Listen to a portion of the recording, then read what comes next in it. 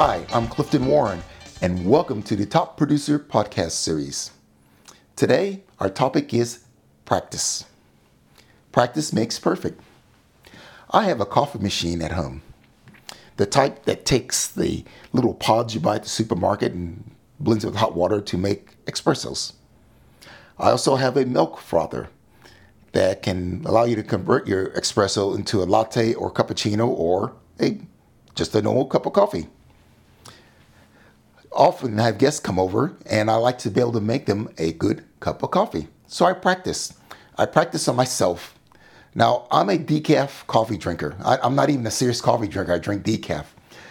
But I practice how to put the pods in, getting the right temperature. I practice getting the right amount of foam from the milk.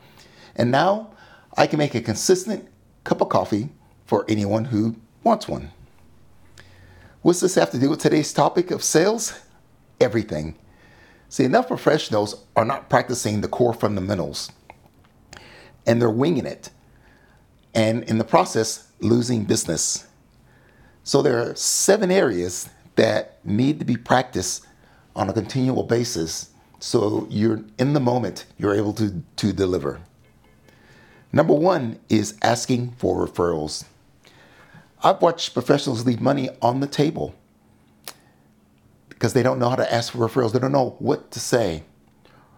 Practice this at home in the office. Write it out, your language, until you're ready to deliver and it rolls out smoothly and professionally. Number 2, your presentation. Don't wing this in front of a client. Practice this with a colleague until you're able to get your illustrations, your visuals, everything you want right, and it flows smoothly for you. Number 3, your close. A lot of sales are lost because the person fumbled it at the end. With your close, work out in advance what you want to have happen. Practice it. Get clear on what the next action, the next logical step should be. It's not always about them writing you out a check or giving you money, and particularly on corporate sales. So work out what that next step should be. Number 4, your service model. You should be able to clearly explain how you'll work with a client once the prospect becomes a client. How will you work with them? How will you deliver on your promises, exceed their expectations? You should be able to draw this out for a client, talk them through it, educate them.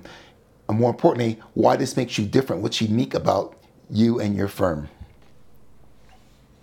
Number 5, your approach. How do you approach a prospective client? By phone, email, or networking? What will you say? Email, what will you write? You can have templates for this. And for the telephone, you can have little scripts, but practice these. And of course, when you're networking, how are you going to approach a prospective client when they ask you what you do? All this can be practiced before you get to the event. Number 7, follow up. Many times, prospects are not followed up because the professional doesn't know what to say to chase up a client or to see if they're still interested. Word these out. Write them out. And finally, objections. If you've been in sales for more than a few months, you have heard every possible objection there is, which are questions that a prospect has. Write these out, rehearse them, practice them, so that you'll be able to respond to clients' genuine queries and close the sale.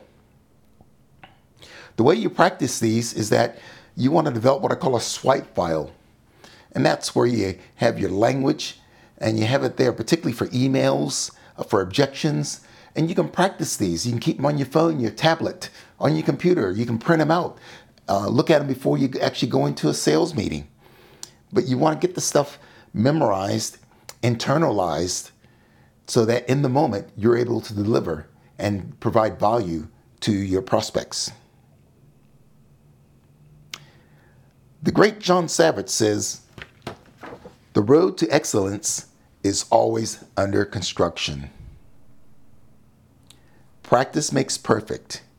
You need to practice so you can perform in the moment. I'm Clifton Warren. Thanks for listening.